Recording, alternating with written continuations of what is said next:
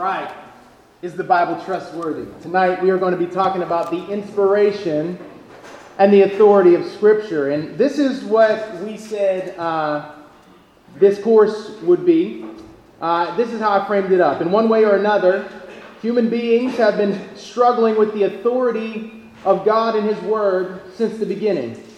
And the struggle seems all the more intense in our current cultural moment, doesn't it? We feel that. We feel the intensity when it comes to our commitment to the Word of God. And so we want to think more clearly tonight about the nature of inspiration and authority. I like to use quotes. If you don't know me, if you've never heard me teach, I like to use quotes because I'm a firm believer in when you can't put it better than somebody else, then quote them. And I also think it's important for us to see that the things that we think as Christians, the things that we embrace in terms of the Christian faith, they are not only global in terms of what the church believes around the world, but also historic, what the church has believed.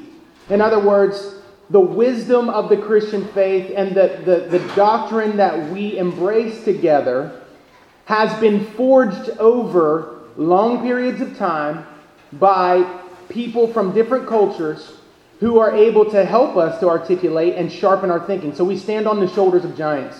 Augustine of Hippo, the African church father, one of the most important thinkers in the history of the Christian faith, says this: if you believe what you like in the Gospels and reject what you don't like, it's not the gospel you believe, but yourself. Adolf von Harnack, who was a liberal theologian, had enough wherewithal to be able to say this: there has never existed a strong religious faith in the world which did not at some decisive point base itself upon an external authority. So here are the opening principles when it comes to thinking about inspiration and authority. The first thing is this, and it seems obvious, but it's important for us to say. The Bible presents to us a faith that is essentially supernatural. And that is to say that according to Scripture, God has intervened extraordinarily in the course of the sinful world's development for the salvation of a world and a people that would otherwise be lost. The Christian faith comes to us through Scripture not as the product of humanity's search for God, but as God searching for, finding, forgiving, and restoring humanity. Why do I say that? This is why. If you take a history of religions approach to the Bible, you will simply look at other religions and you will say, oh yeah, it's just like this religion's holy book. But what we're saying is that the Christian faith and Christian Scripture makes a totalizing claim.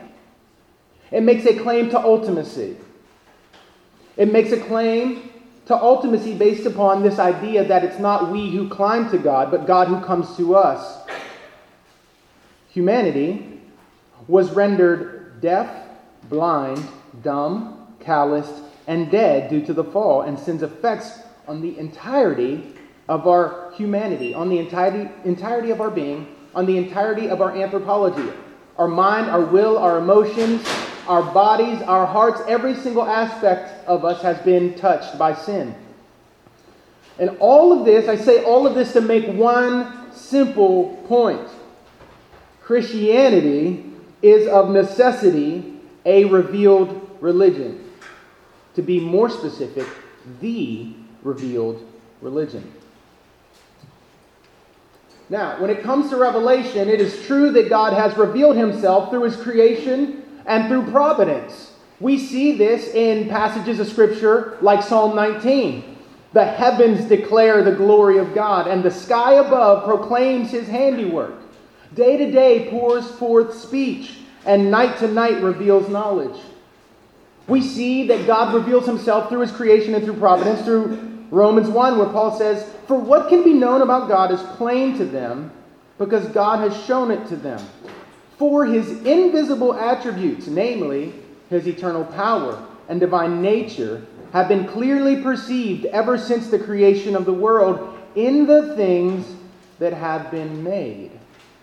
God reveals Himself through creation and through providence.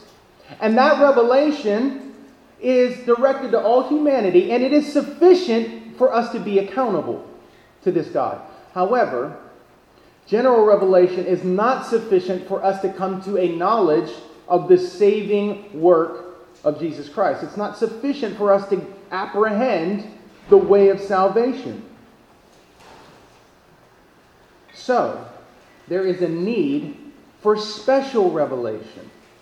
This is the distinction in Revelation. General revelation, God's revealing of himself through creation and providence.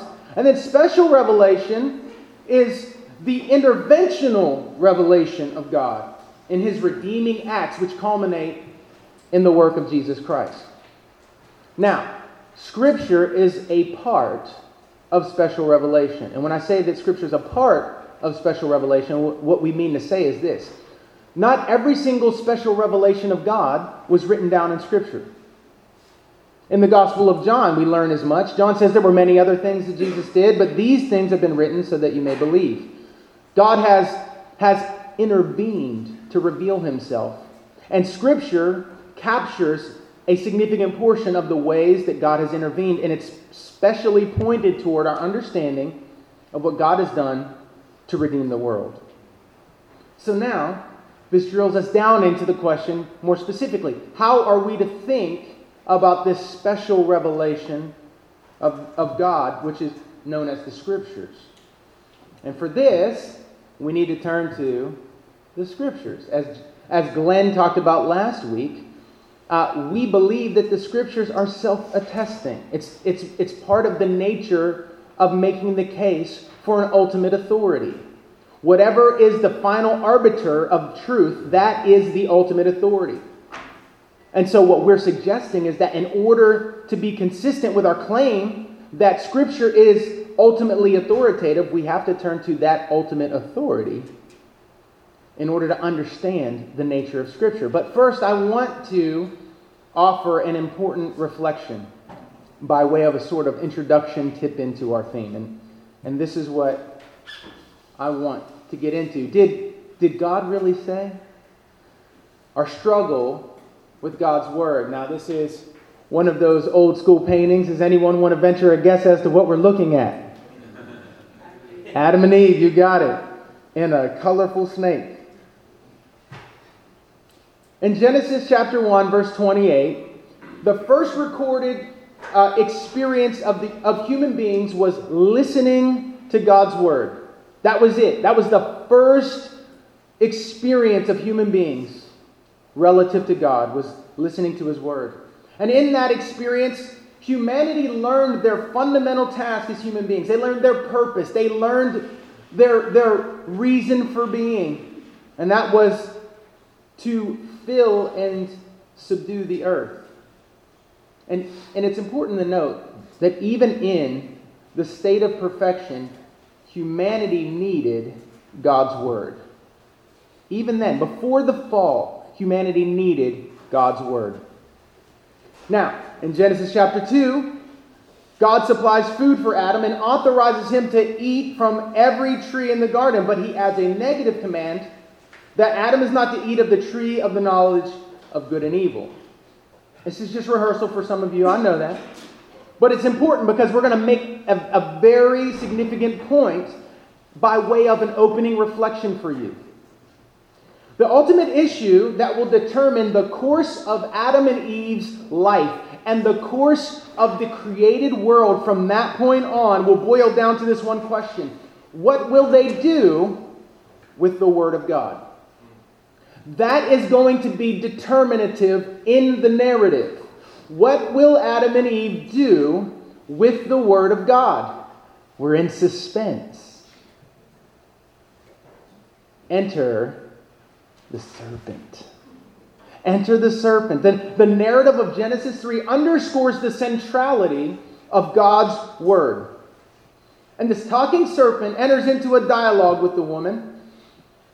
God had told Eve, along with Adam, to have dominion over the lower creation.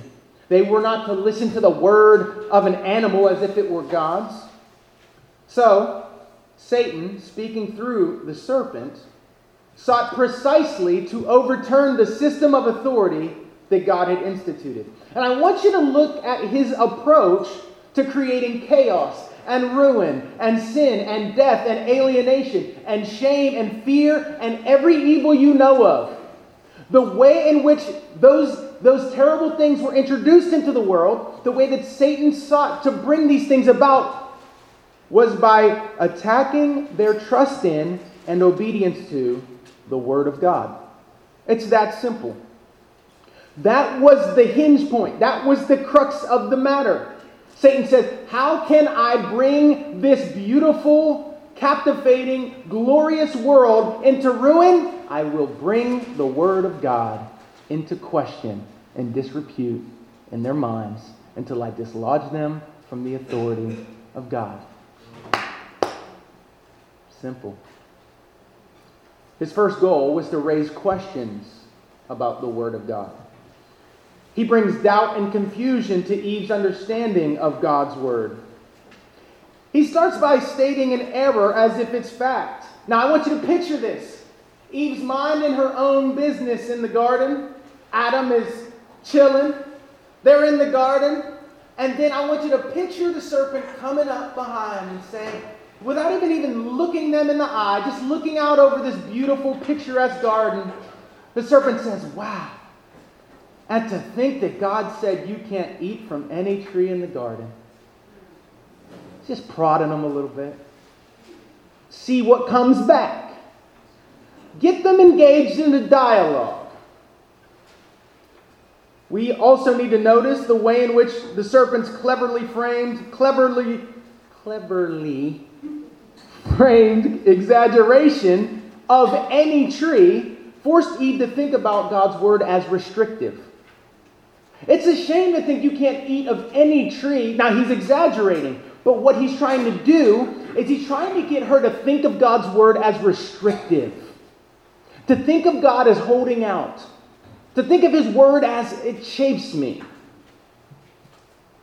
He causes her to focus singularly on God's prohibition.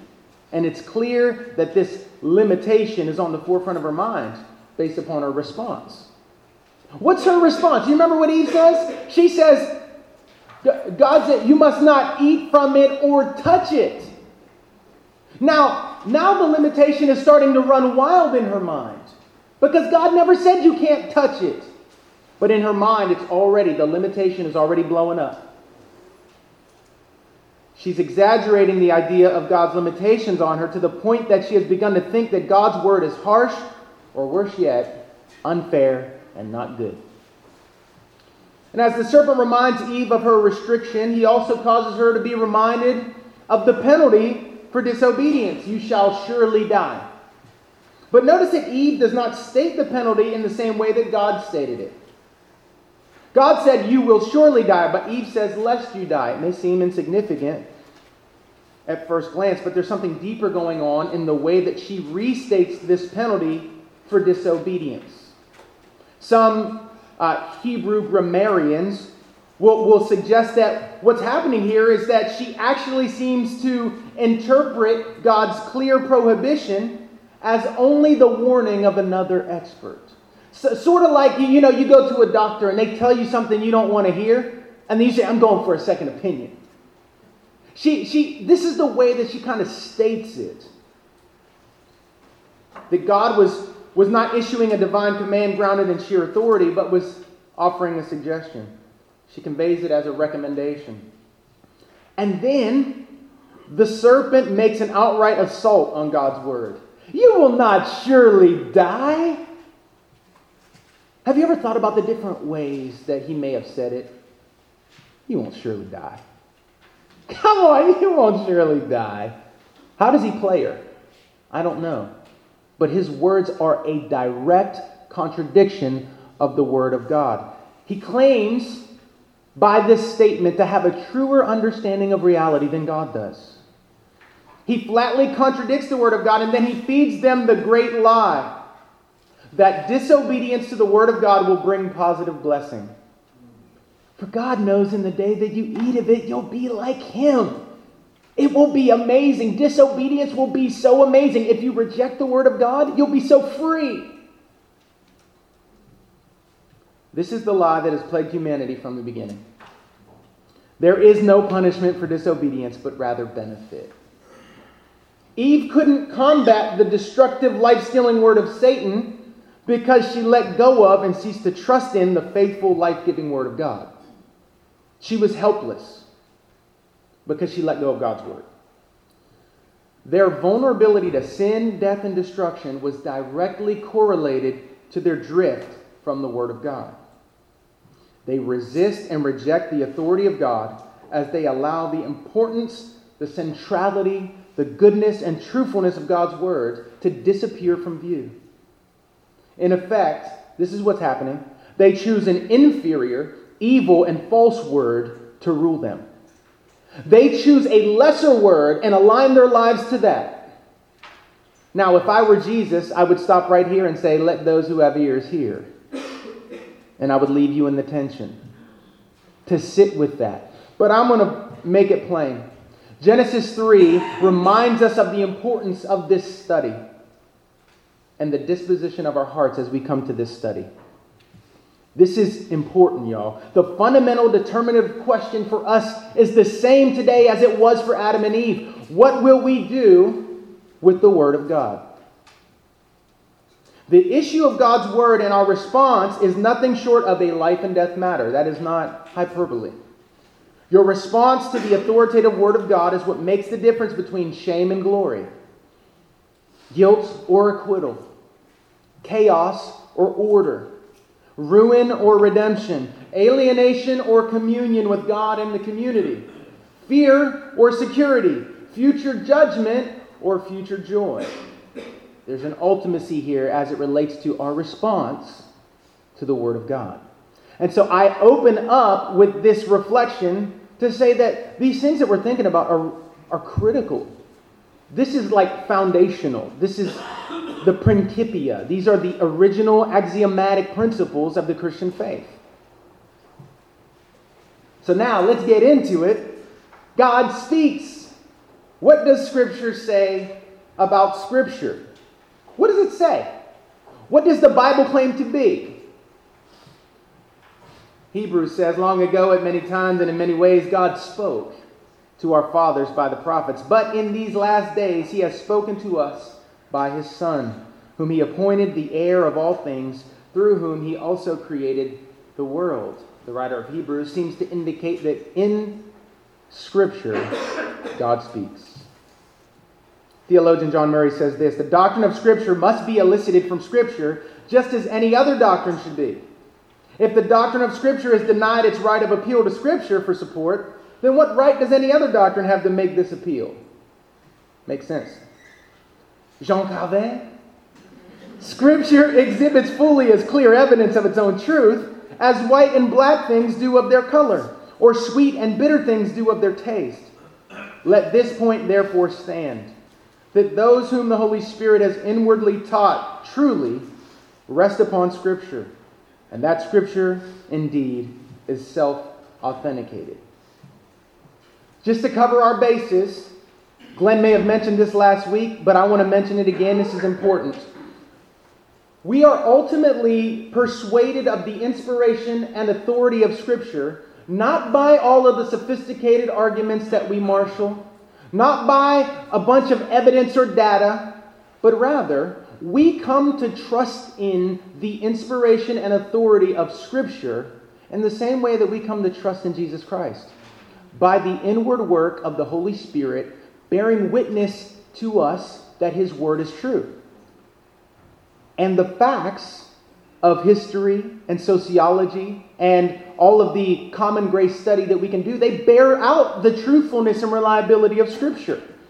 But you don't cross that line to trusting in the Word of God apart from the inward work of the Holy Spirit in your heart. This is to say that it's by reading Scripture under the influence of the Holy Spirit, rather than by skill and logic, that trust in God's Word is born and nurtured. But it's still important that we think through these matters of Scripture and how the Scripture bears witness to its own character. That it has a view of itself, a view of its own inspiration and authority. So, what I want to do now is I want us to cover what it is that Scripture communicates about itself. What are the main lines of this self-view of Scripture? There are 4 that I want to hit. You can hit others, but these are the 4 main ones that I want to hit. First, there is evidence in the Old Testament of a canonical self-consciousness, a recognition that what is written is given by God to rule and direct His people.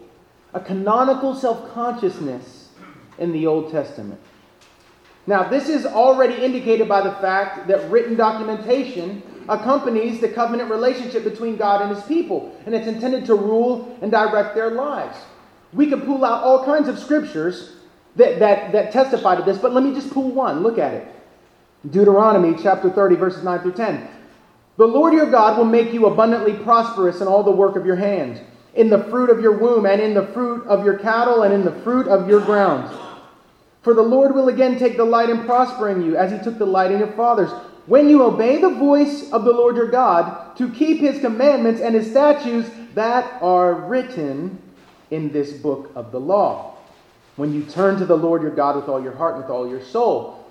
So what we're saying is that God's covenant relationship with humanity was attended by written documentation that was meant to order and govern God's people because they understood it to be written by the finger of God.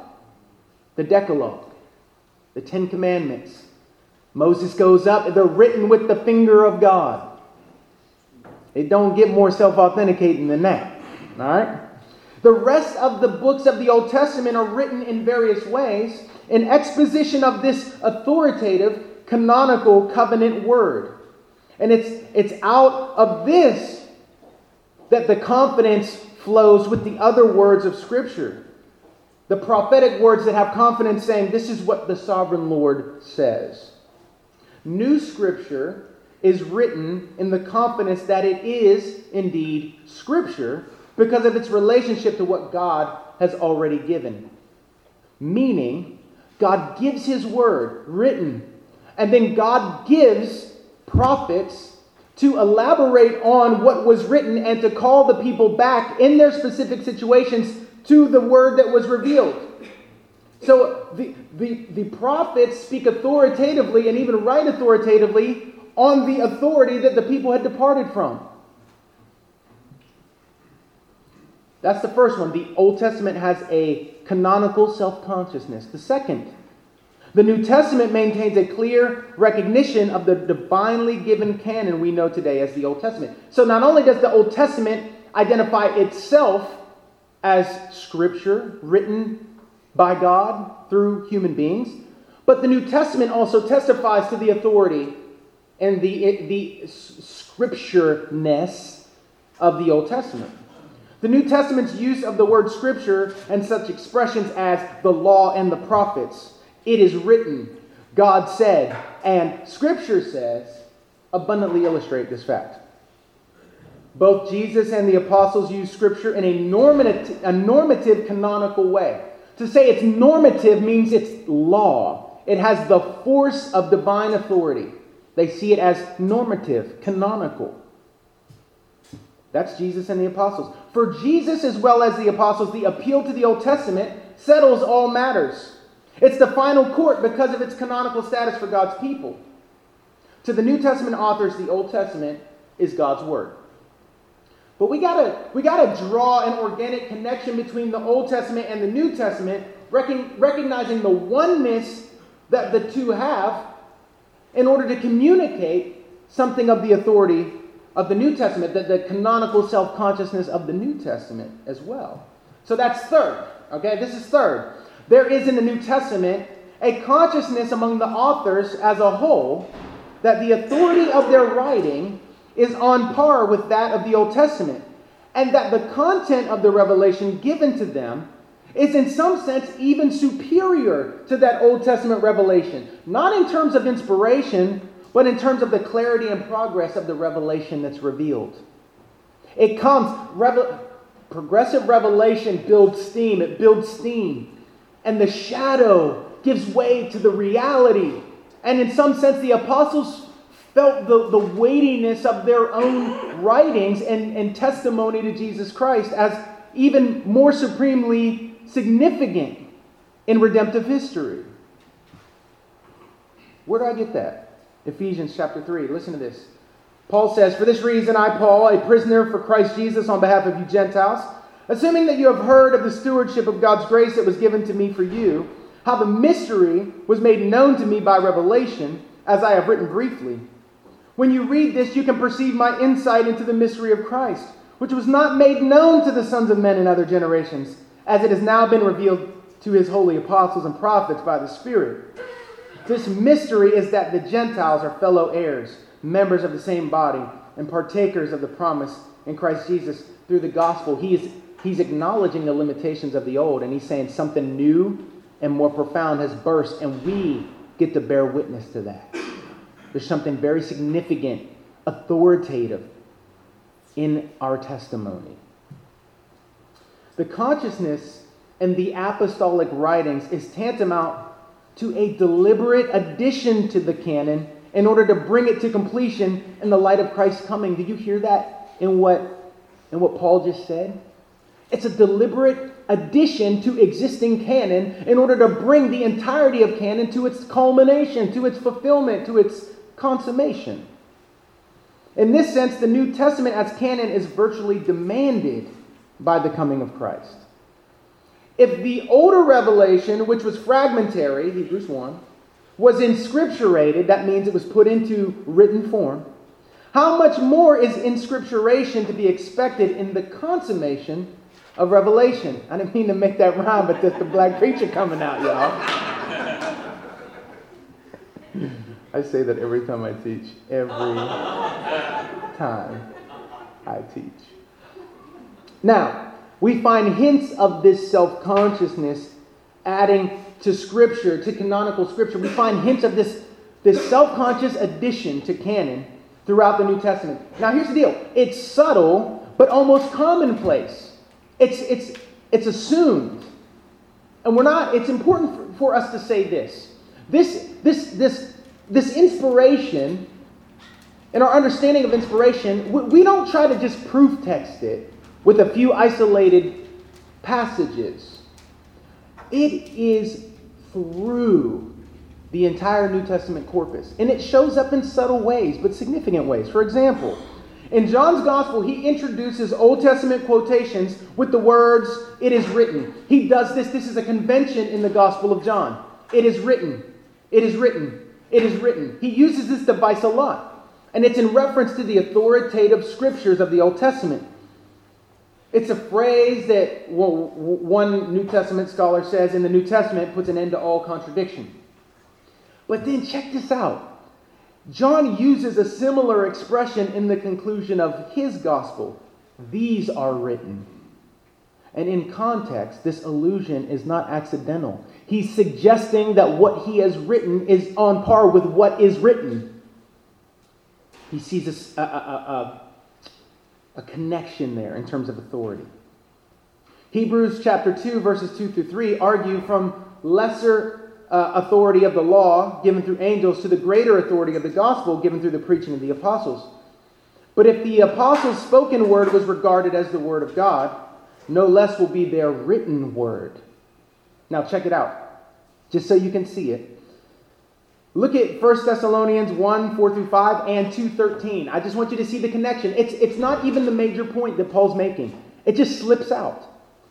Listen, he says, "For we know, brothers loved by God, that he has chosen you, because our gospel came to you not only in word, but also in power, and in the Holy Spirit, and with full conviction. You know what kind of men we proved to be among you for your sake." Now, farther down in the letter, this is what he says.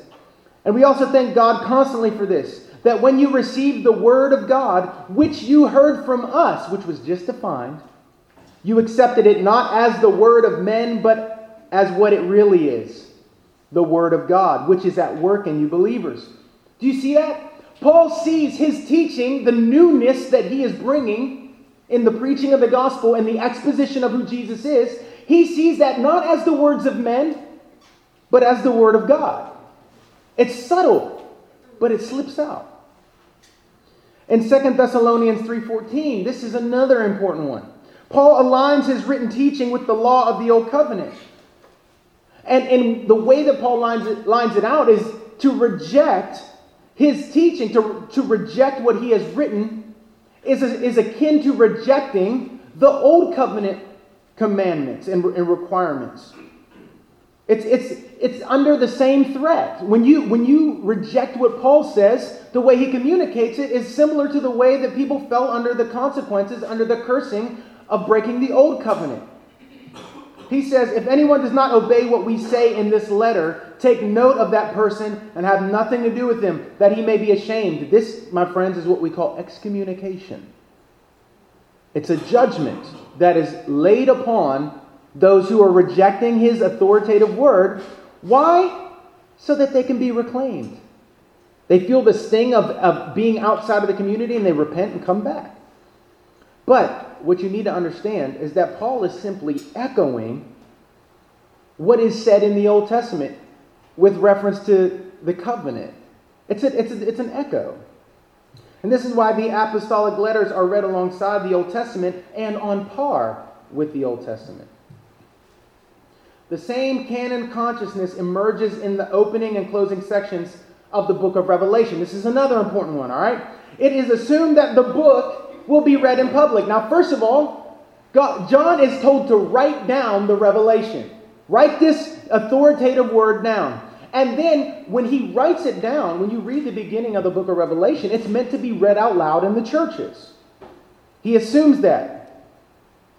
Both reader and hearer are promised blessing. That is divine covenantal benediction. When you hear blessing, I know you might have grown up in church with, church mothers that say, oh, it's a blessing. It's a blessing. We have neutered and tamed the word blessing. Blessing is distinctly referring to covenant. You are blessed in the covenant through obedience to the covenant. You are cursed in the covenant for disobedience to the covenant. Blessing and cursing are distinctly covenantal. But what John does in the beginning of his letter, that he expects to be read throughout all the churches as authoritative, is he says, responding to what I say because it's authoritative will bring you covenant blessing. You can only say something like that if you believe that your words are on par with divine authority. And at the end of it, he says, anyone who adds to or takes away from this word, he pronounces what is essentially cursing. You can see the text right there. It's not a simple threat. It is canon consciousness. It's deliberately echoing the warnings of the Old Testament canon, like Deuteronomy 4:2. Now listen to this. I'm going to read Revelation 22, and then I'm going to read you Deuteronomy 4, and then you tell me what's what.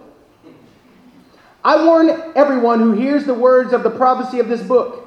If anyone adds anything to them, God will add to him the plagues described in this book. And if anyone takes away from this book of prophecy, God will take away from him his share in the tree of life and in the holy city, which are described in this book. Deuteronomy, you shall not add to the word that I command you, nor take from it, that you may keep the commandments of the Lord your God that I command you. Sound, yeah. You see what John's doing? He's like, what I write, what I have written is the word of God. And that's why it carries the weightiness of the sanctions and the blessings. The book of Revelation assumes the authority that it maintains for the Old Testament itself. Fourth, and finally, in the New Testament, we also notice that some sources not only express a sense of their own canonical character, but also the existence of a class of literature sharing that status. Classically, 2 Peter chapter 3, verses 14 through 16. This is what the writer of this letter says. And count the patience of our God as salvation, just as our beloved brother Paul also wrote to you according to the wisdom given him, as he does in all of his letters when he speaks in them of these matters. There are some things in them that are hard to understand, which the ignorant and unstable twist to their own destruction, as they do the other scriptures. By saying the other scriptures, he is saying that what Paul has written is scripture. Do you see that? Okay. So we have confirmation here of the fact that Paul's letters were placed on par with the Old Testament. And it's even possible, some New Testament commentators suggest, that Peter's phrase, the other scriptures, doesn't just refer to the Old Testament scriptures, but to the other apostolic writings as a class. But can we dig any deeper to understand why 2 Peter recognizes Paul's letters as scripture? I think so. It seems that formally, the answer lies in the recognition of Paul's apostolic office and its significance. Apostleship existed in order to give scripture to the church. That's why apostleship was instituted by Jesus. This is the thrust of several of Jesus' statements in his farewell discourse in the Gospel of John, chapters 14 through 17. The apostles were designated as plenipotentiaries. Somebody say $10 word. A plenipotentiary is somebody who operates in the authority of another in their place. It's like when I tell my son, Elijah, the good son, the obedient son, go tell Lorenzo I'm going to break him off if he don't stop all that yelling and acting a fool. And Elijah walks into the room and he says, Dad said, you better stop jumping around like a fool. He walks in as my plenipotentiary. He has the authority of Dad. Now Lorenzo can continue to act a fool if he wants, but Elijah bears the authority and he communicates in my stead, and that is important for us to see in the way that the apostles operated in God's place, on God's behalf. They bore his authority. They were invested with his full power and authority. John, now, I want you to see this. This is something that Jesus was telling us was coming when we read the farewell discourse in the Gospel of John. Look at this. We're going to run through these. Jesus says, truly, truly, I say to you, whoever receives the one I send receives me. Why? They stand in my place. They're in my behalf. And whoever receives me receives the one who sent me. He's talking about the intimate relationship between himself and his representatives, his apostles. John 14, but the Helper, the Holy Spirit, whom the Father will send in my name, he will teach you all things and bring to your remembrance all that I have said to you. He's telling the apostles that the Spirit is going to bring back to them what they need to communicate to the church in order to bear witness to who he is and to give direction and instruction to the church. John 15, but when the Helper comes, whom I will send to you from the Father, the Spirit of truth, who proceeds from the Father, he will bear witness about me, and you also will bear witness, because you have been with me from the beginning. John 16, when the Spirit of truth comes, he will guide you into all the truth. He will declare to you the things that are to come. Jesus is setting them up to be his plenipotentiaries, particularly as it pertains to bearing witness in Scripture. The apostles were called precisely for the purpose of being witnesses of Jesus. They were vehicles of new revelation which was written down, and therefore conscious to a degree of the fact that they were adding to the already received canon of Scripture. This is not to say that every book in the New Testament was written directly by an apostle, but we have no reason to believe that any book emerged from outside of the apostolic circle. Okay, we have no reason to believe that. So let me summarize the 4 points, y'all. We can summarize by saying that a canonical self-consciousness, a consciousness of belonging to a divinely given canon, is inherent in both the Old and New Testaments. This is the Bible's view of itself. Now, any quick questions? Isn't this a natural time for you to kind of place yourself underneath the covering of the authority of the Word, which is derived to the preachers and the teachers of the Word, so that your ministry over us is also authoritative? You can point to specific scriptures where Paul expects to be obeyed, or Peter, or whoever, the reason. Yeah, absolutely. I like to envision that I never leave it when I step to the plate. That is definitely, absolutely what our pastoral staff and what our team believes, is that we operate under the authority of Christ.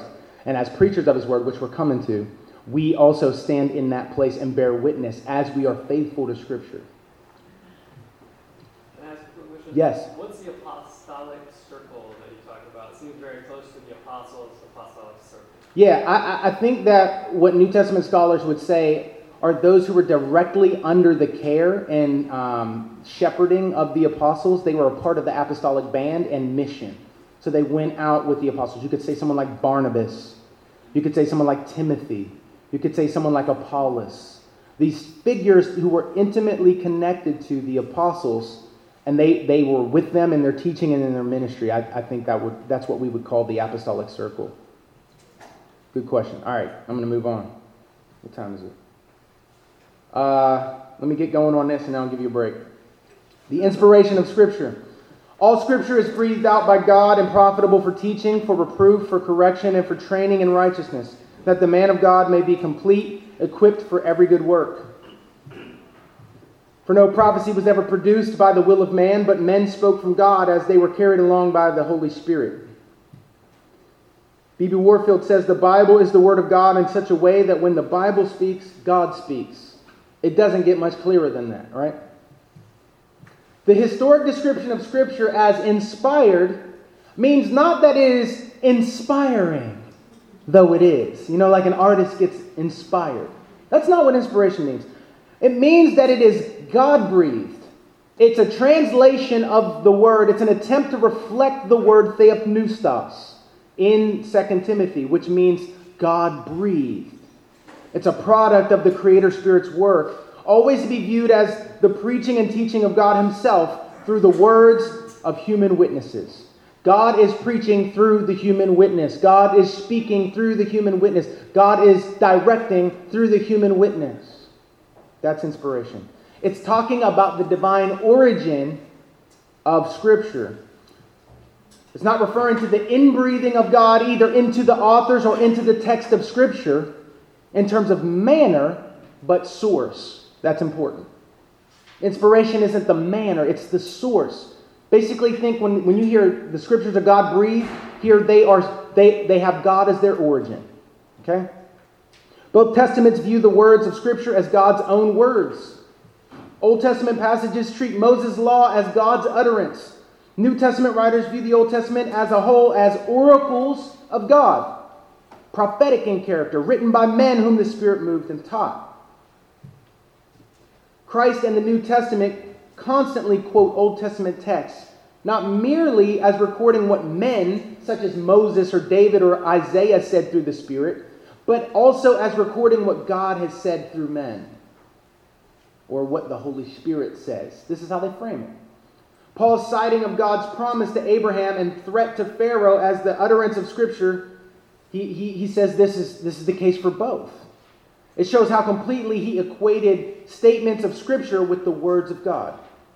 And when Paul taught and commanded in Christ's name, claiming Christ's authority because he was Christ's apostle, and maintaining that both his content and his words were Spirit-given, he presented a paradigm of apostolic inspiration that requires the same attitudes toward the New Testament writings as were had to the Old Testament writings, that New Testament writers had to the Old Testament.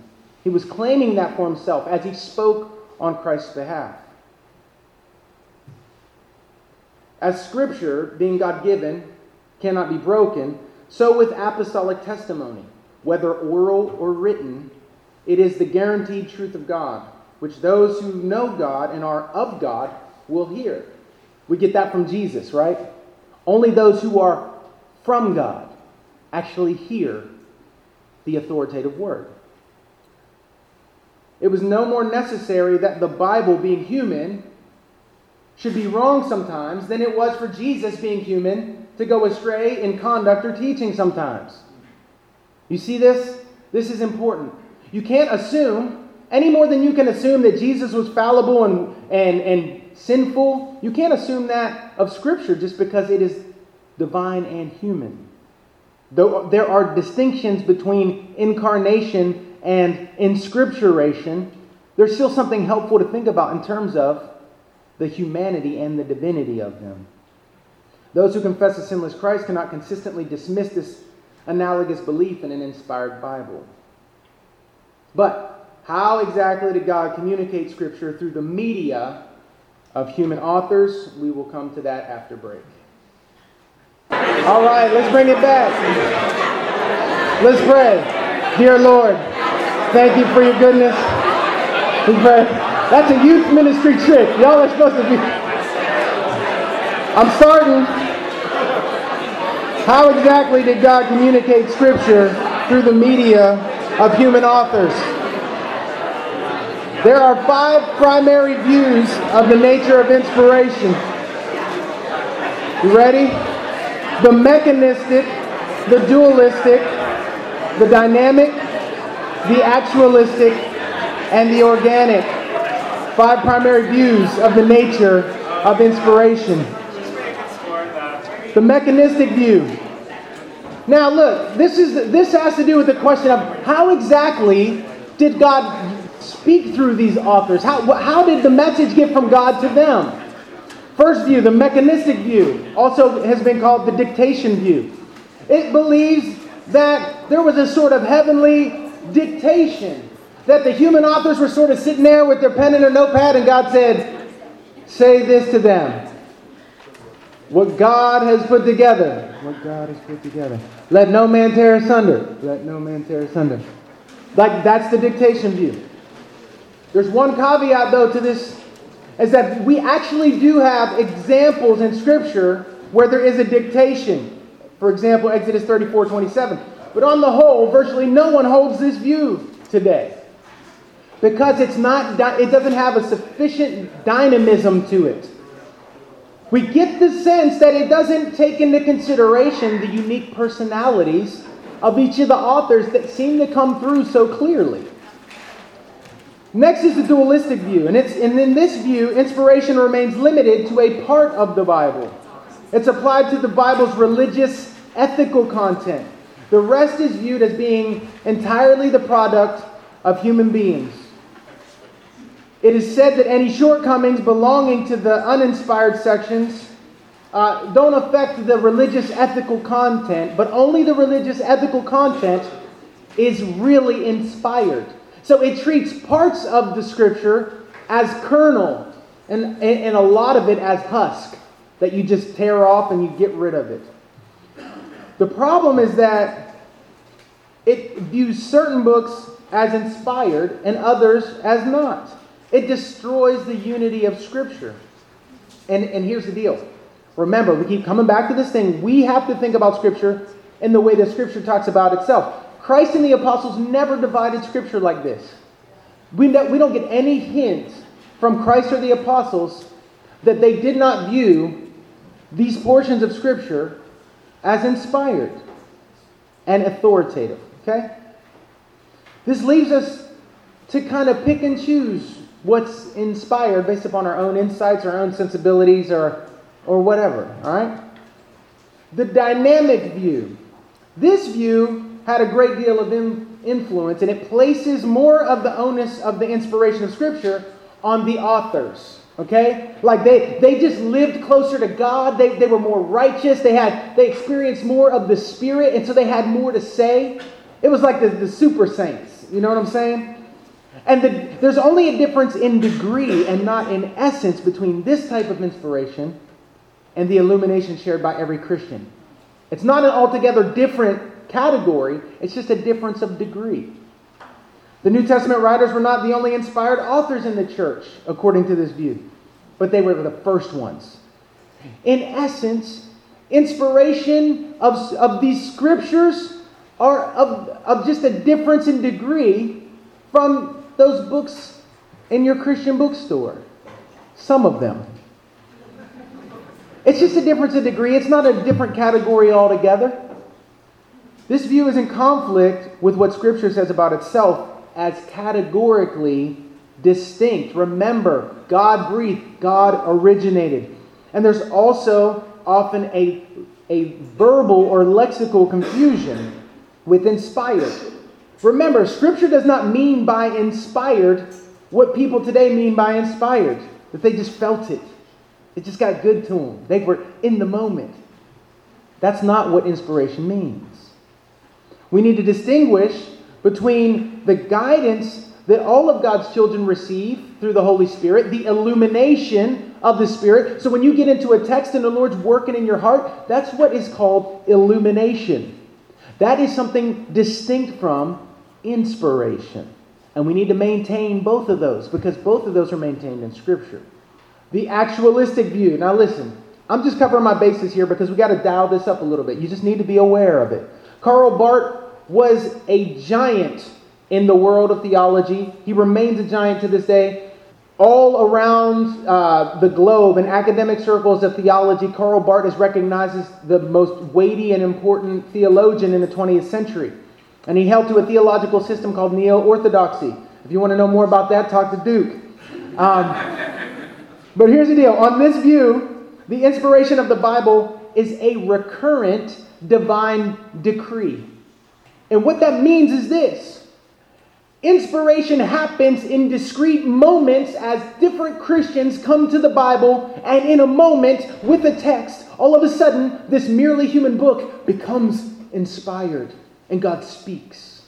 Whenever it pleases God to speak to someone through the Bible, at that very moment, Scripture becomes the Word of God. If God does not inspire the text in a given moment, that Bible that you hold is simply the words of man. The problem in this view of inspiration is a sporadic act of God rather than a fixed condition of the Bible is what inspiration means. But inspiration is not communicated to us in passages like 2 Timothy 3. We get nothing of this idea that the Bible just sporadically, at times, it becomes the Word of God. It is a status that is declared about the Word of God. It is the Word of God. It doesn't become the Word of God.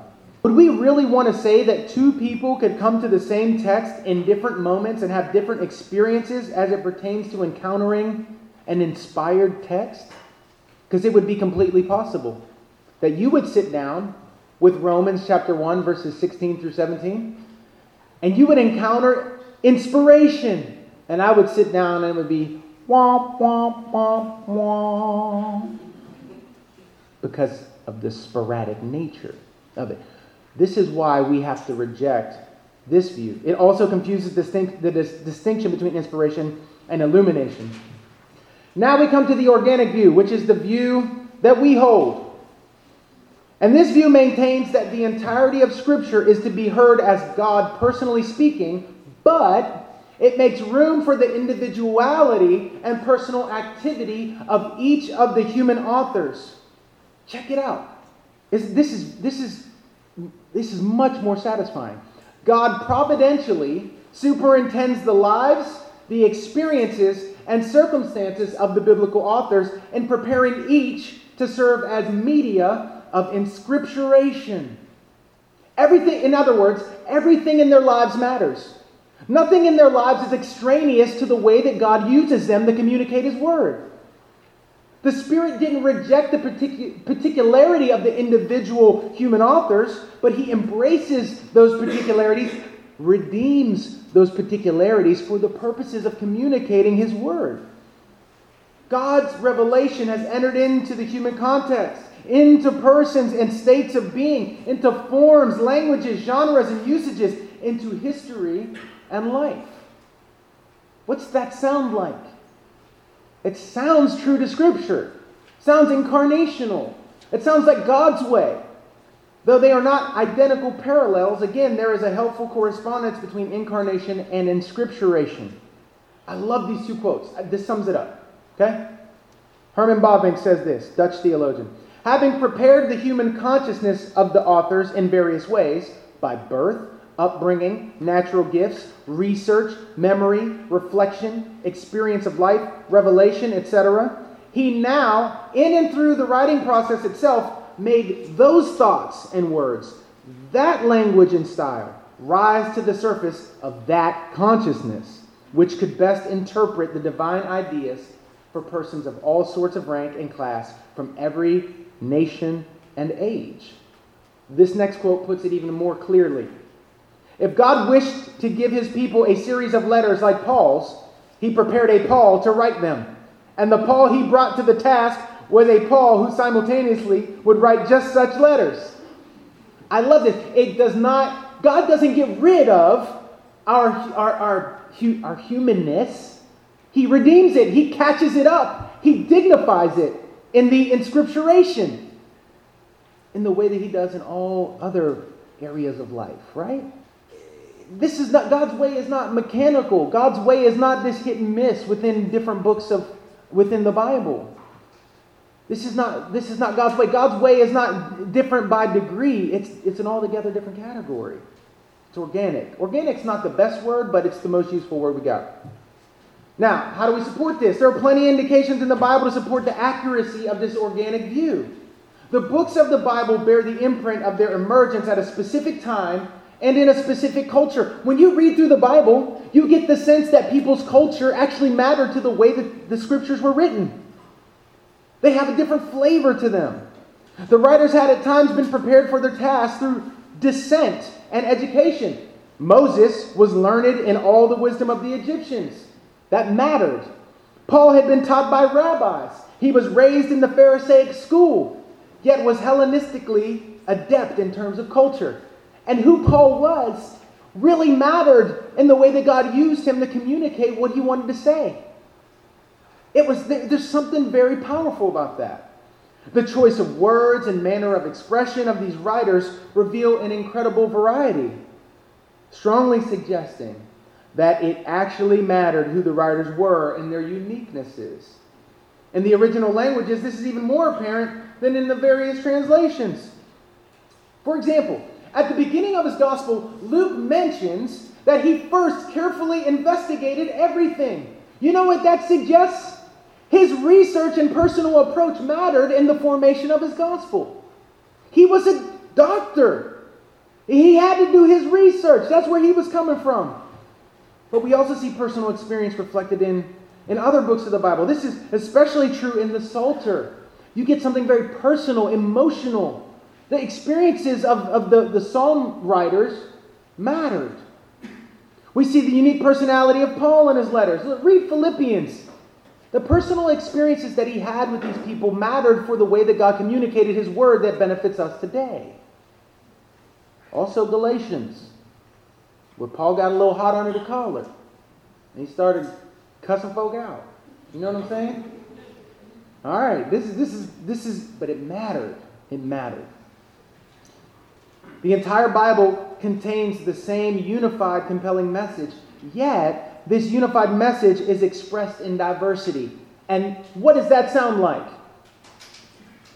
God. Unity and diversity. It makes sense that the God who is unity and diversity, the triune God, would communicate his word through unity and diversity. Makes sense. It's coherent. There are striking differences in the prophetic books of the Old Testament. There's variation in the apostolic epistles. It's not insignificant that Paul was called the apostle of faith, Peter the apostle of hope, and John the apostle of love.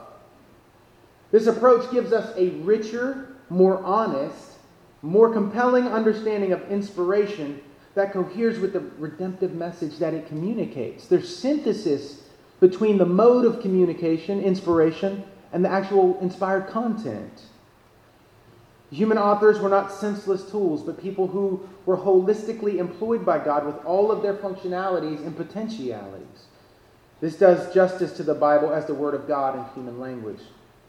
But what would be the benefit of a correct understanding of the books of the Bible and the miracle of inspiration if we did not listen to its message as authoritative?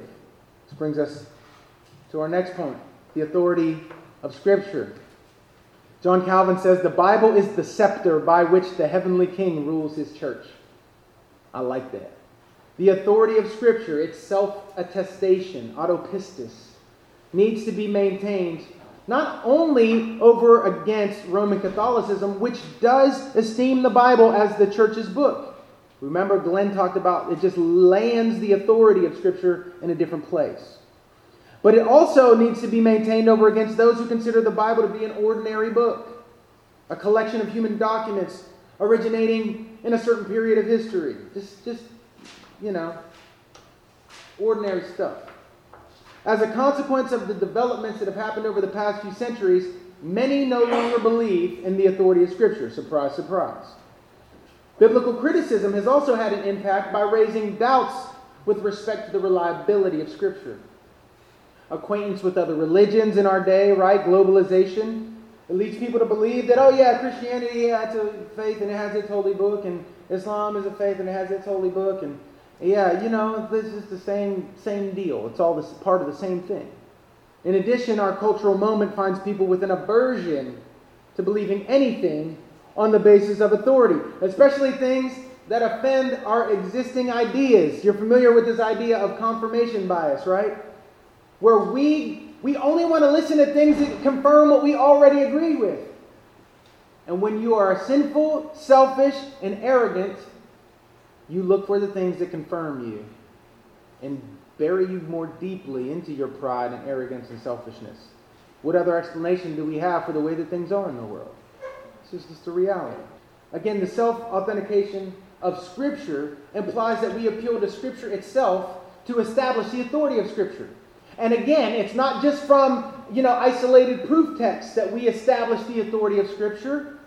It is from the entire corpus of Scripture. It is in the water. It's there everywhere you turn, in subtle ways as well. But it seems like, I was thinking about this, I was like, okay, what might be a useful way to approach the authority of Scripture? And I thought this: many people respect the historical figure, Jesus Christ. Even non-Christians do. So I thought, what might it be like? Maybe it'll be helpful for us to talk about the way that Jesus related to the Scriptures as the authoritative Word of God. How does Jesus deal with the issue of Scripture's authority? Now, I want us to look at this. What did Jesus think of Scripture? What authority did it have in his mind? Who himself spoke with authority. Jesus claimed authority. But how did Jesus deal with the authority of Scripture? The Old Testament was to Jesus not merely a collection of human writings. He accepted the authority of Scripture without reservation. It is written. To him, this was the question in every dispute. What do the Scriptures say? In every conflict you see Jesus in the Gospels, what's he doing? He's dealing with people on the basis of an understanding of Scripture. Their misunderstanding and his full understanding. This is the issue at all points. It's incorrect to suppose that Jesus' appeal to Scripture would reflect no more than an acceptance of Jewish tradition or an uncritical adoption of contemporary outlooks or attitudes to the Hebrew Scriptures. This would be hard to believe because he invariably opposed the views of his contemporaries whenever necessary. Jesus didn't go along to get along. He wasn't that kind of guy. Not only does Jesus clearly appeal to the authority of the Old Testament, he makes forceful statements about himself as the central message and fulfillment of those authoritative Scriptures. Now, we're going to cruise through a bunch of what Jesus said. Now, I'm going to give you a trigger warning. If all you know is the Care Bear version of Jesus, he only talks about love. I don't know why. Y'all remember that old cartoon? Gummy bears bouncing here. That's what I had in my head. Something's wrong with me, I know. My excuse for everything is I got 4 kids. That's my problem. Just kidding, it's my blessing. I'm blessed by the best. Ain't got no need to stress or settle for less. Amen. What does Jesus think about the authority of Scripture? John 5. Listen to this. This is fire. This is when people, they step up to Jesus, they're expecting to hear some of them nice, love. And then when they get finished, their eyebrows are gone. And they ain't got no hair. They look like Fire Marshal Bill. Let me show you something, right? Some of y'all don't know nothing about that. Listen to Jesus. This is him battling with the religious leaders. He says, you search the Scriptures because you think that in them you have eternal life. And it is they that bear witness about me. Yet you refuse to come to me that you may have life. I do not receive glory from people, but I know that you do not have the love of God within you. I have come in my Father's name, i.e., read in my Father's authority, and you do not receive me. If another comes in his own name, you will receive him. How can you believe when you receive glory from one another and do not seek the glory that comes from the only God? Do not think that I will accuse you to the Father. There is one who accuses you, Moses, on whom you have set your hope. For if you believed Moses, you would believe me, for he wrote of me. But if you do not believe his writings, how will you believe my words? Do you see? Jesus looks back and he issues an authoritative judgment on these religious leaders. He's making a truth claim about their destiny and their current spiritual situatedness. And not only that, Jesus not only looks back to the authority of the Old Testament, but he also connects his own authority to that authority. And he says they are one and the same. Luke 24. Two of Jesus' statements in Luke 24. Remember, this is after the resurrection. The homies are down and out. They're sad. Jesus got the leader that they were really hoping in got crucified, and that's all they knew. He was gone. The thrill was gone. Jesus shows up, and then they're like astonished. They're astonished. And then Jesus starts to drop knowledge on them. He says, and he said to them, O foolish ones, and slow of heart to believe all that the prophets have spoken. Was it not necessary that the Christ should suffer these things and enter into his glory? And beginning with Moses and all the prophets, he interpreted to them in all the scriptures the things concerning himself. This is a totalizing statement. All 22 books of the Hebrew scriptures, which is what you had in the Hebrew breakdown of the books, because there was no 1st and 2nd Samuel. It was just the books of Samuel. No 1st and 2nd Kings. It was the book of Kings. Chronicles, one book. In the entire corpus, he says that they testify to me. This is the one who just stepped out of the grave authoritatively. The authoritative scriptures testify to the authority of Christ. Now let's follow it down. Then he said to them, now, these guys are like, oh my goodness. Jesus disappears.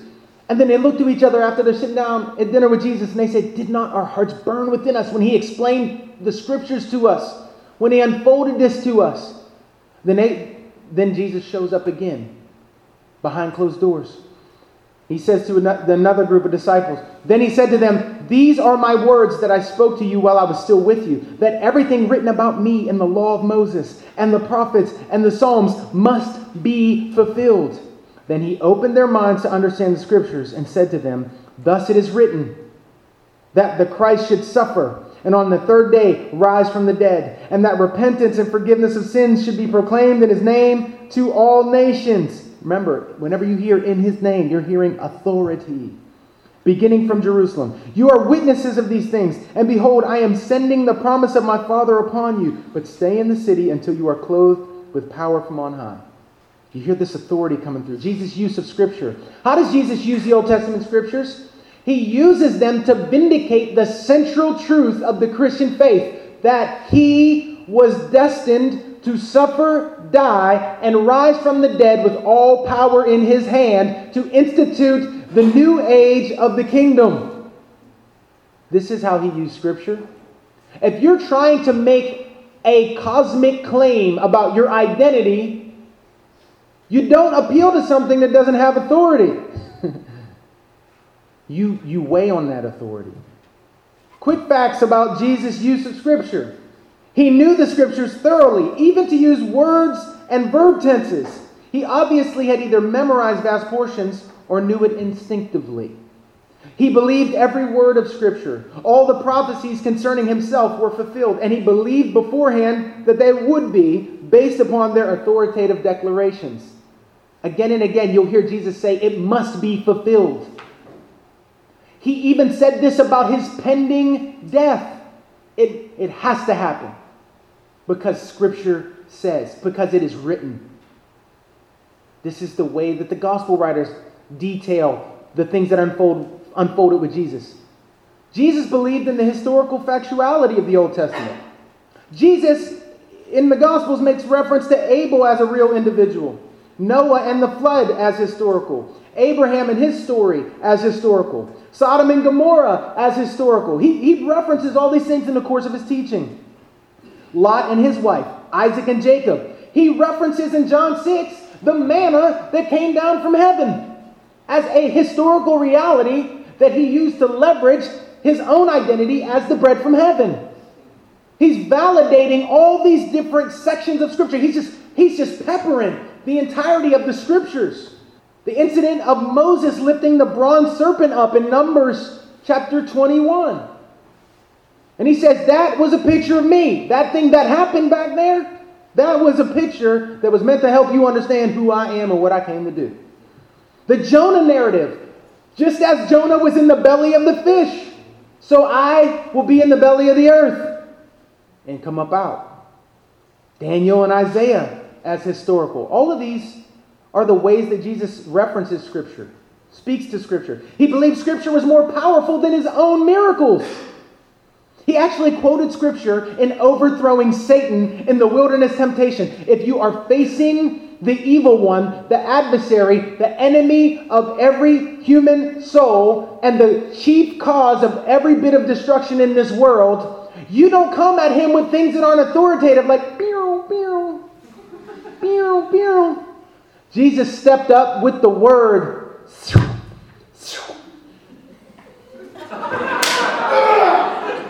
That's what I imagine Jesus doing. He said, it is written.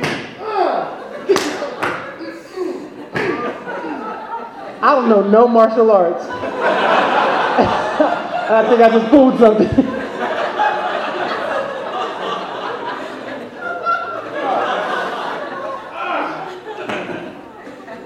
Okay. You don't battle Satan with some weak mumbo jumbo. You bring authoritative words, and by virtue of those authoritative words, he bounced Satan authoritatively and thereby proved himself to be the fitting second Adam who could bring the kingdom and reinstitute the rule of God. He quoted Scripture as the basis for his own teaching. His ethics were the same as what we find already written in Scripture. He warned against replacing Scripture with something else, or adding to or subtracting from it. The religious leaders of his day had added their oral traditions, and Jesus adds a warning to them to not add to or take away from the Scriptures. Since Jesus is both perfect God and perfect man, he is both the most authoritative speaker and the most faithful hearer of the Word of God. As human hearer and fulfiller of all righteousness, he speaks just what the Father teaches him. He doesn't question, he doesn't contradict, he doesn't hesitate.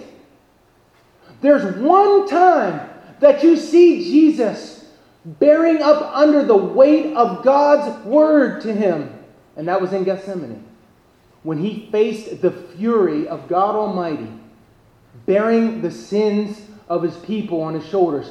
And that's the one time, but even then he said, "Yet not my will, but your will be done."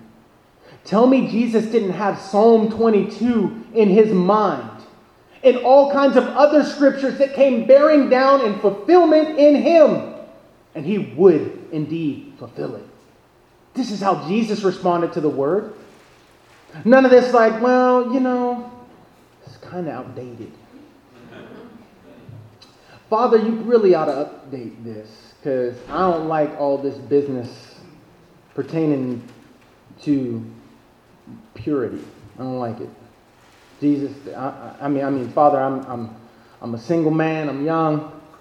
The honeys is around because I'm a good teacher. He doesn't do any of that. I'm just trying to contemporize this for y'all. Do you see? Jesus does not play with the Father's Word. It's in him. It's in him.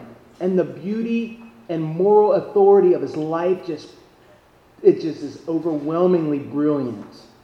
In the community of his disciples, his word is the supreme criterion for discipleship. Abide in my word. When he returns in glory, when he returns in glory, Jesus will be ashamed of those who have been ashamed of him. Notably, he says, those who have been ashamed of his word. His mother and brothers are those who hear the word of God and do it. This is how Jesus is dealing with the word and the relationship to his word. In the Gospel of John, chapter 6, Jesus says, the words that I have spoken to you are spirit and life. 5 verses later, after everyone bounces, Jesus turns to his disciples and says, y'all want to roll too? And Peter says, Lord, to whom shall we go? You have the words of eternal life. In John 8, Jesus identifies his own teaching with the words of God and insists that anyone who is of God will hear and obey them. Now listen to John chapter 12, because this is fire. Fire. If anyone hears my words and does not keep them, I do not judge him. For I did not come to judge the world, but to save the world. The one who rejects me and does not receive my words has a judge. The word that I have spoken will judge him on the last day. For I have not spoken on my own authority, but the Father who sent me has himself given me a commandment, what to say and what to speak, and I know that his commandment is eternal life. What I say, therefore, I say as the Father has told me. Remember, Jesus said he didn't come to abolish the law, but to fulfill it. This is the continuation of the unfolding story. And Jesus is drawing himself up into that. He's connecting himself to that unfolding and developing revelation, and he's placing himself there as the apex, and he's saying, now everything that I'm saying to you is the full culmination of everything that God has been saying since the beginning. If you don't listen to me, my word will be your judge. He will judge all men in the last day as Messiah and King on the basis of his infallible word, committed to writing by fallible men, guided by the infallible Holy Spirit. Jesus submitted his own life to the authority of Scripture. He made provision for the New Testament by sending the Holy Spirit to abide with his apostles to direct them and guide them into all truth, to communicate with the same authority that he had conferred upon them. This leaves room for one conclusion, y'all, that the Lord Jesus Christ considered the canon of Scripture, both Old Testament and New Testament, as God's inspired and authoritative word, written by the hand of men.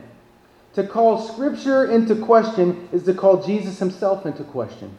To reject the authority of Scripture is to call Jesus' motivation, wisdom, and entire way of life into question.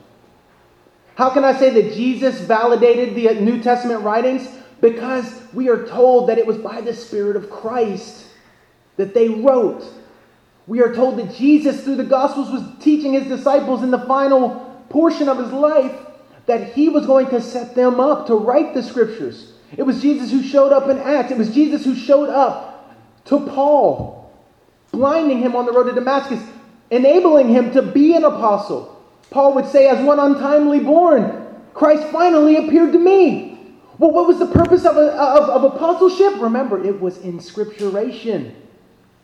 So Jesus makes allowances, he makes provision for the exposition of his person and work, the final chapter of God's long story to be disclosed.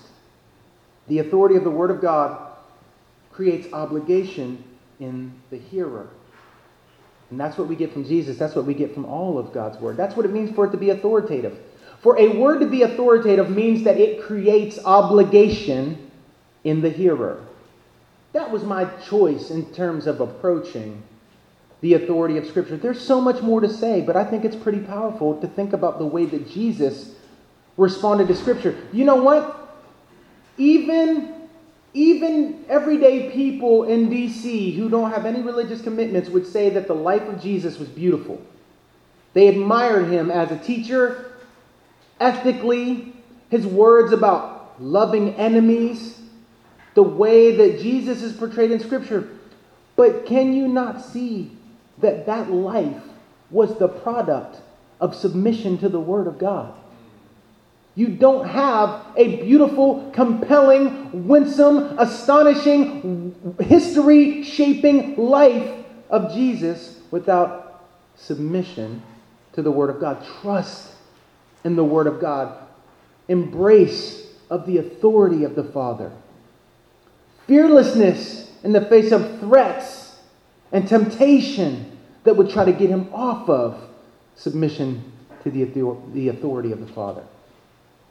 I think that could possibly be one of the strongest arguments for contemporary people like you and me to rethink the various ways that we balk at the authority of Scripture.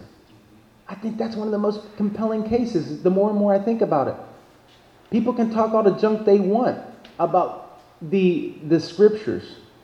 But I'm going to ask you this. Show me a more beautiful, redemptive life than Jesus Christ, which is surely a vivid picture of what Scripture looks like when it is fully embraced and lived out. If you ever wonder what will become of me if I submit to this word, look at Jesus. It will be hard. People will oppose you. People will revile you and hate you. But you will be blessed. You will die, but you will be raised, and glory will be your inheritance. Look at Jesus and see the outcome of a life lived under the Word of God.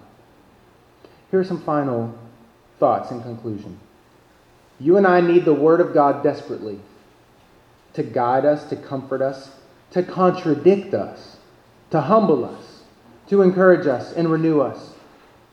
And some of the things that you can take away from tonight, from this 3 weeks of study, if it seems blunt, I was in the final moments. It was the final countdown. Da-na-na-na. I was trying to get this conclusion written, so don't take it as blunt. But if it needs to sting a little bit, that's okay. Take Sunday worship and the preaching of the Word seriously, like your very life depends on this heart-changing, soul-nourishing ministry of the Word. I can't tell you how important that is.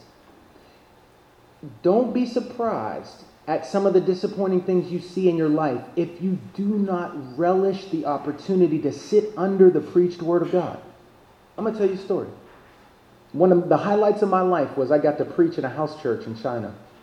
And it was, drive down this street. Okay, we got to get out of this car, get into this car, going the other way. Then we got to go in this building, go up to the elevator, then come down the stairs and go. I was scared.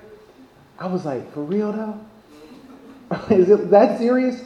We finally showed up. And there were 8 people gathered in someone's home. And they were ready to sing and worship and wanted to hear me preach. This was a long time ago. And I landed the plane at a half hour, and they were like, will you keep going?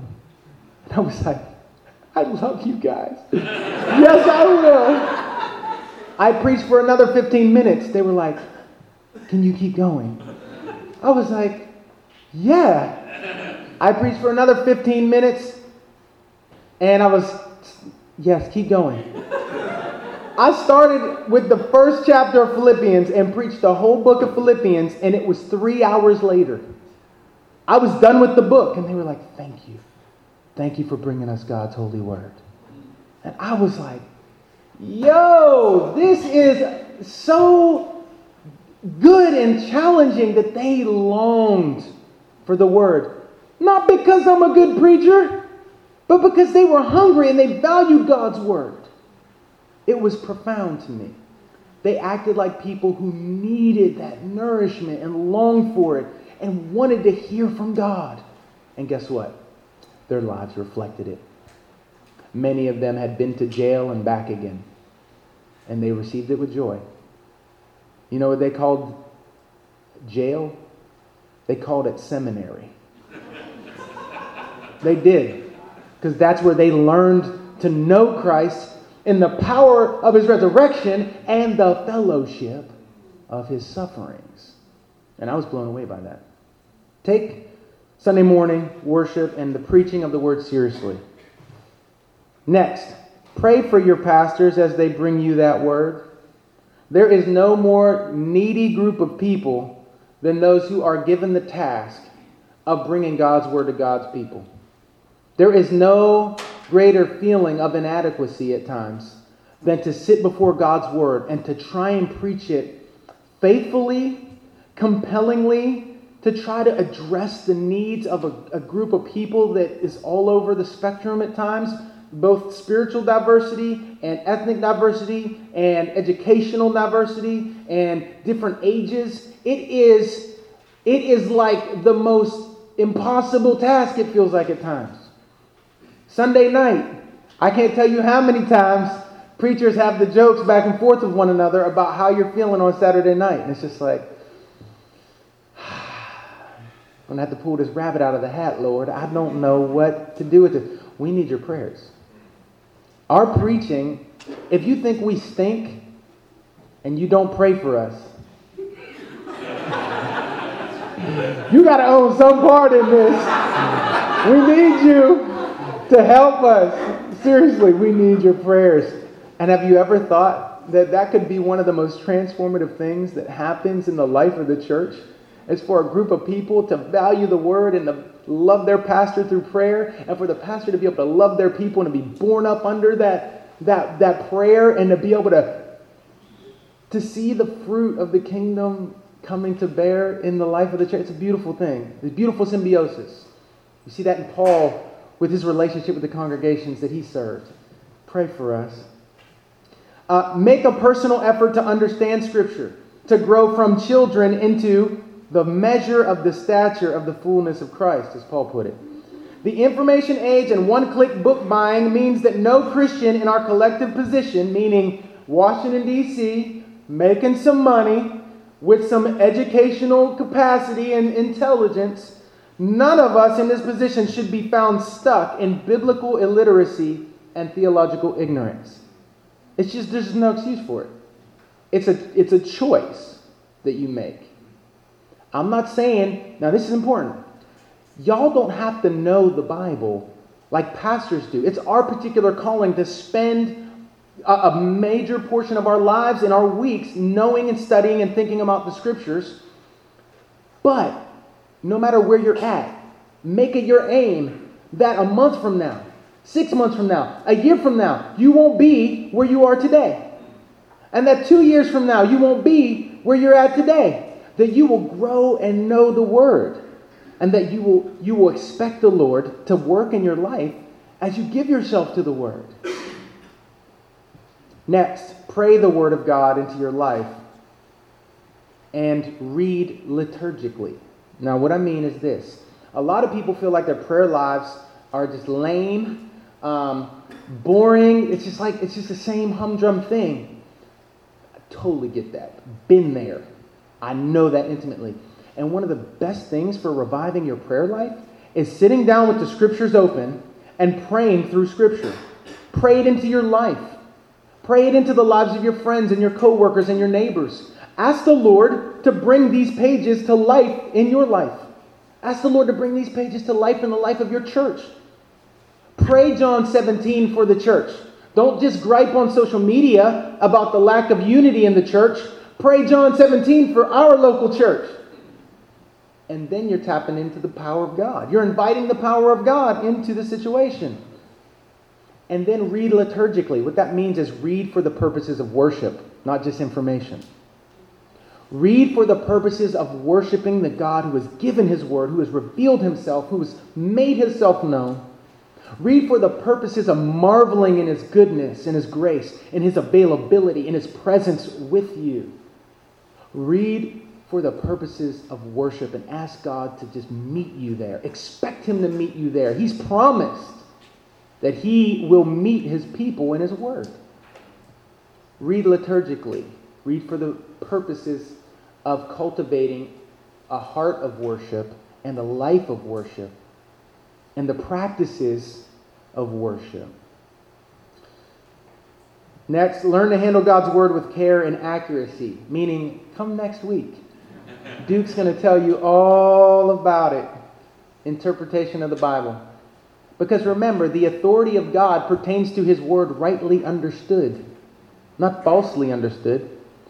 If you're leaning on the authority of God for a God helps those who help themselves approach, that's not authoritative, because that's not what the Bible teaches. All right?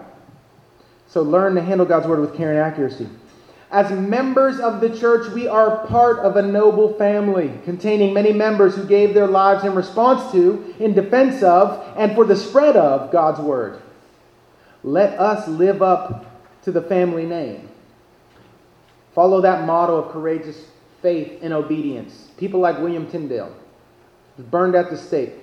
And it had everything to do with his desire to see the Word of God given into the hands and languages, given into the languages of people so that they could have the Bible for themselves, and he was burned at the stake for it. Let us live up to that family name. When people aren't trying to burn us at the stake, they're trying to light us up on social media and, in the workplace, but let's live up to our noble family name.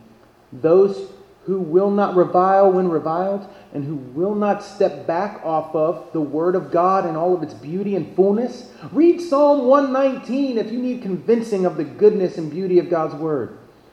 Powerful, powerful stuff. God's Word is eminently trustworthy and authoritative. Respond in faith, hope, and love. Disabuse yourself of the lie that you will find a surer, truer, more life-giving Word than God's. Don't be ignorant of the evil one's schemes, a la Genesis 3. I'll let the writer of Hebrews have the final word and then open up for questions. This is what the writer of Hebrews says. He says, the Word of God is living and active, sharper than any two-edged sword, piercing to the division of soul and of spirit, of joints and of marrow, and discerning the thoughts and intentions of the heart. And no creature is hidden from his sight, but all are naked and exposed to the eyes of him to whom we must give account. Amen. All right. Time for any questions. Don't be shy. You were almost there, baby. Come on, bring it.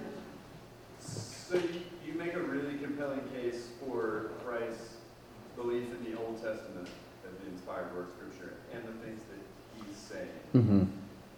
I feel like there was a little bit of a jump to he believes in the canonical nature of the rest of the New Testament. Got you. Which comes later. Connect that. Yeah. Yes. Good question. Good observation. I was rushing that. So here's what I'm picking up as we come to Jesus anticipating what his apostles are going to do. That John 17 thing where he talks about his giving of the Spirit for them to carry out his ministry. I think that another jump too is Jesus.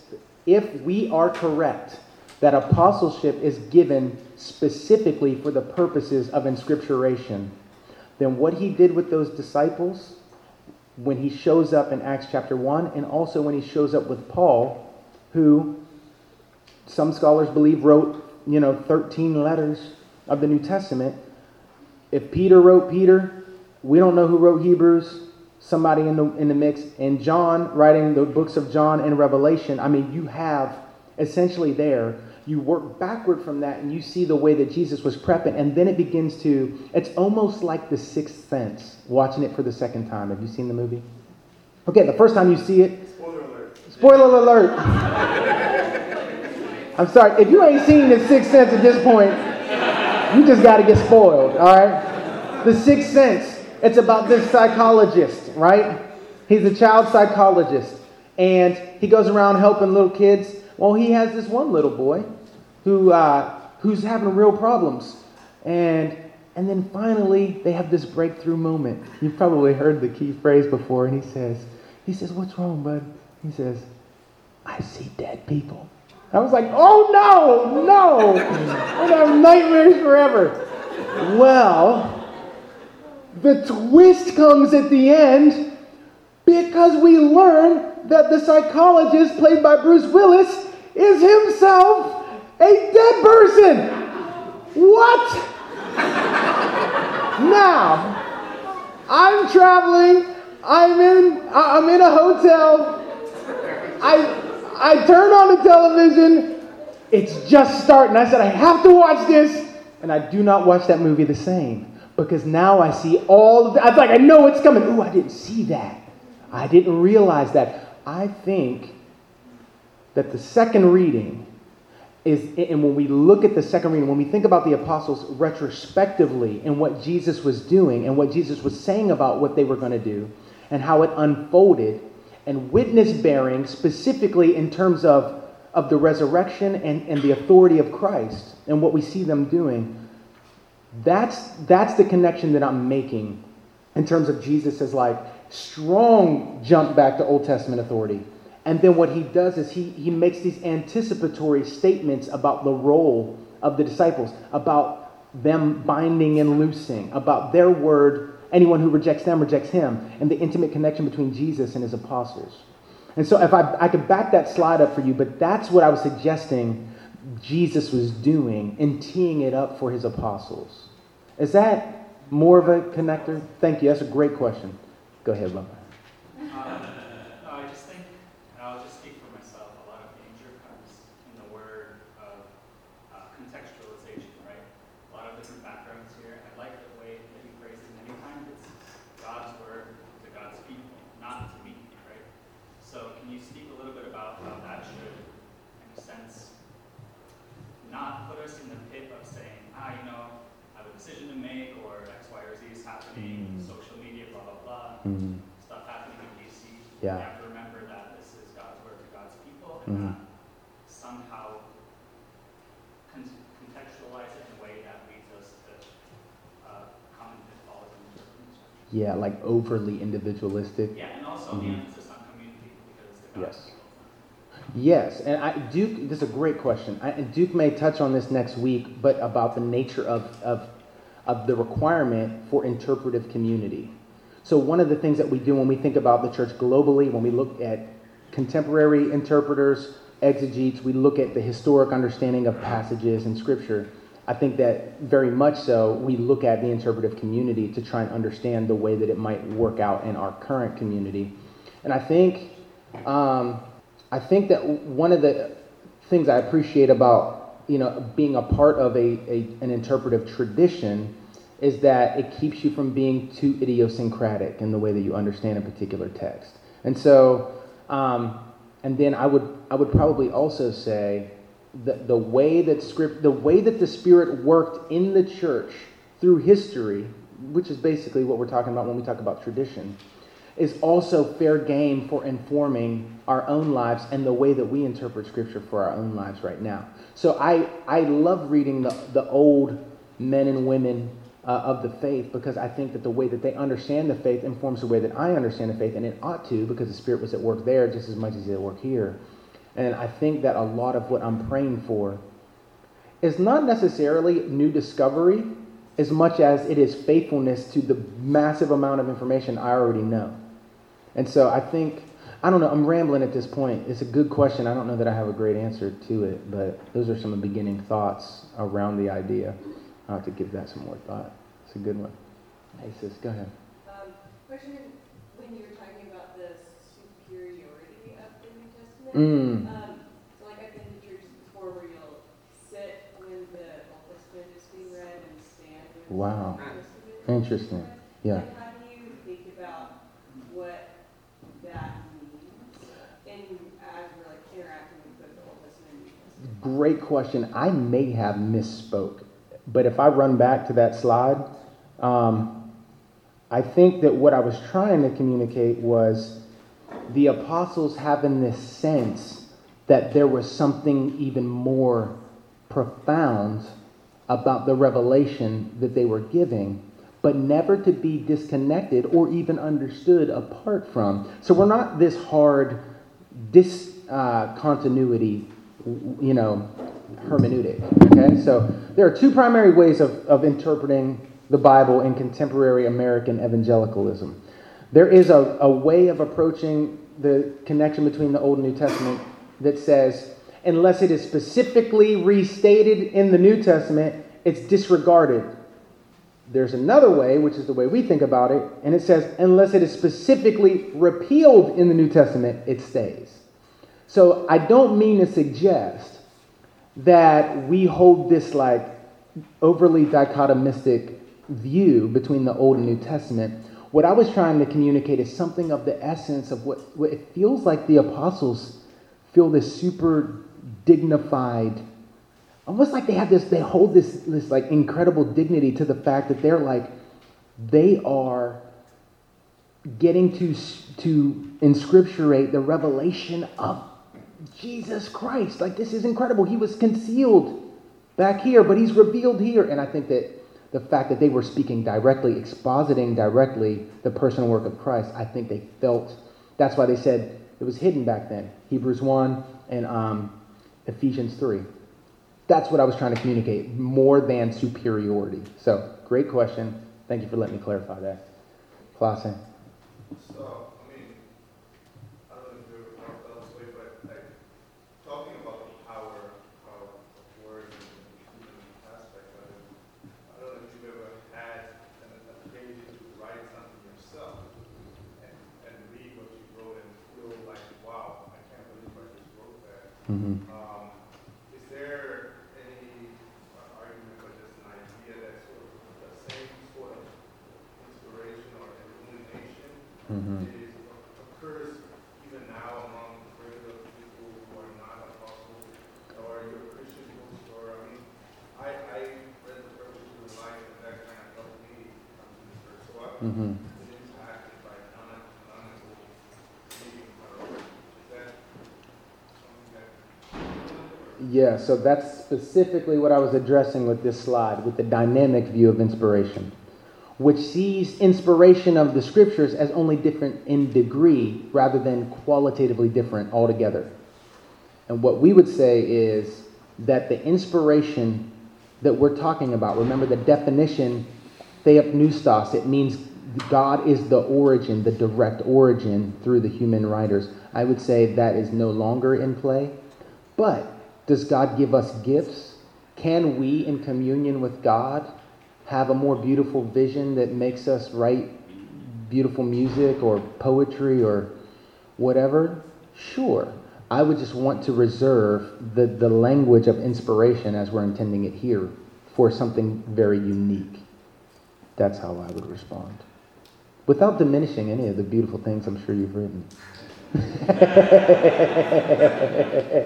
Listen, y'all, we at 9:04. Right. I've got two quick announcements. Before you pray or after you pray, what do you prefer? Before.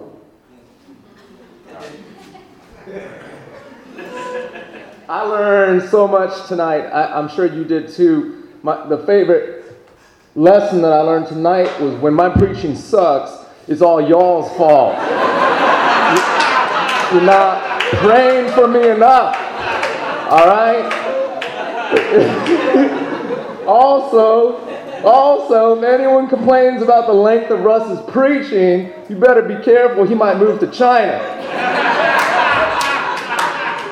Will they appreciate... No, I'm just kidding. All right, here's my point. You've been learning tonight. You learned last week.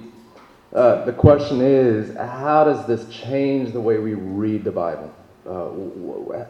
How do you take what Glenn was talking about last week, 66 books in the Bible, if all of those are indeed part of God's inspired authoritative word, if God's word is authoritative, if it is inspired, if it actually is something that worked through human cultures and human language, how do we read it? How do we understand it? Especially in an age where we're almost at this crisis point where people either just read the Bible any way they want or have given up any hope that we can possibly interpret it with confidence and clarity. And maybe that's where you are at today.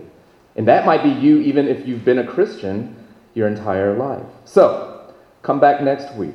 It's the practical so what lesson out of these 3 segments.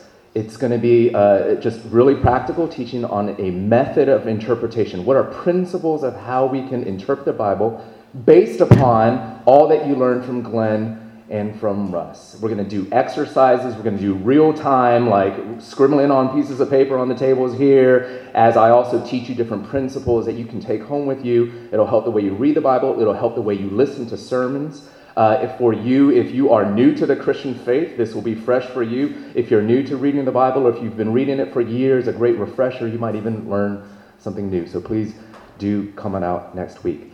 Cool? Excellent. Lift your hands and receive this blessing from the Lord. May the love of God our Father, the grace of the Lord Jesus Christ, and the transforming power of the Holy Spirit rest, rule, and abide with you as you go from this place to live under His word. You're dismissed.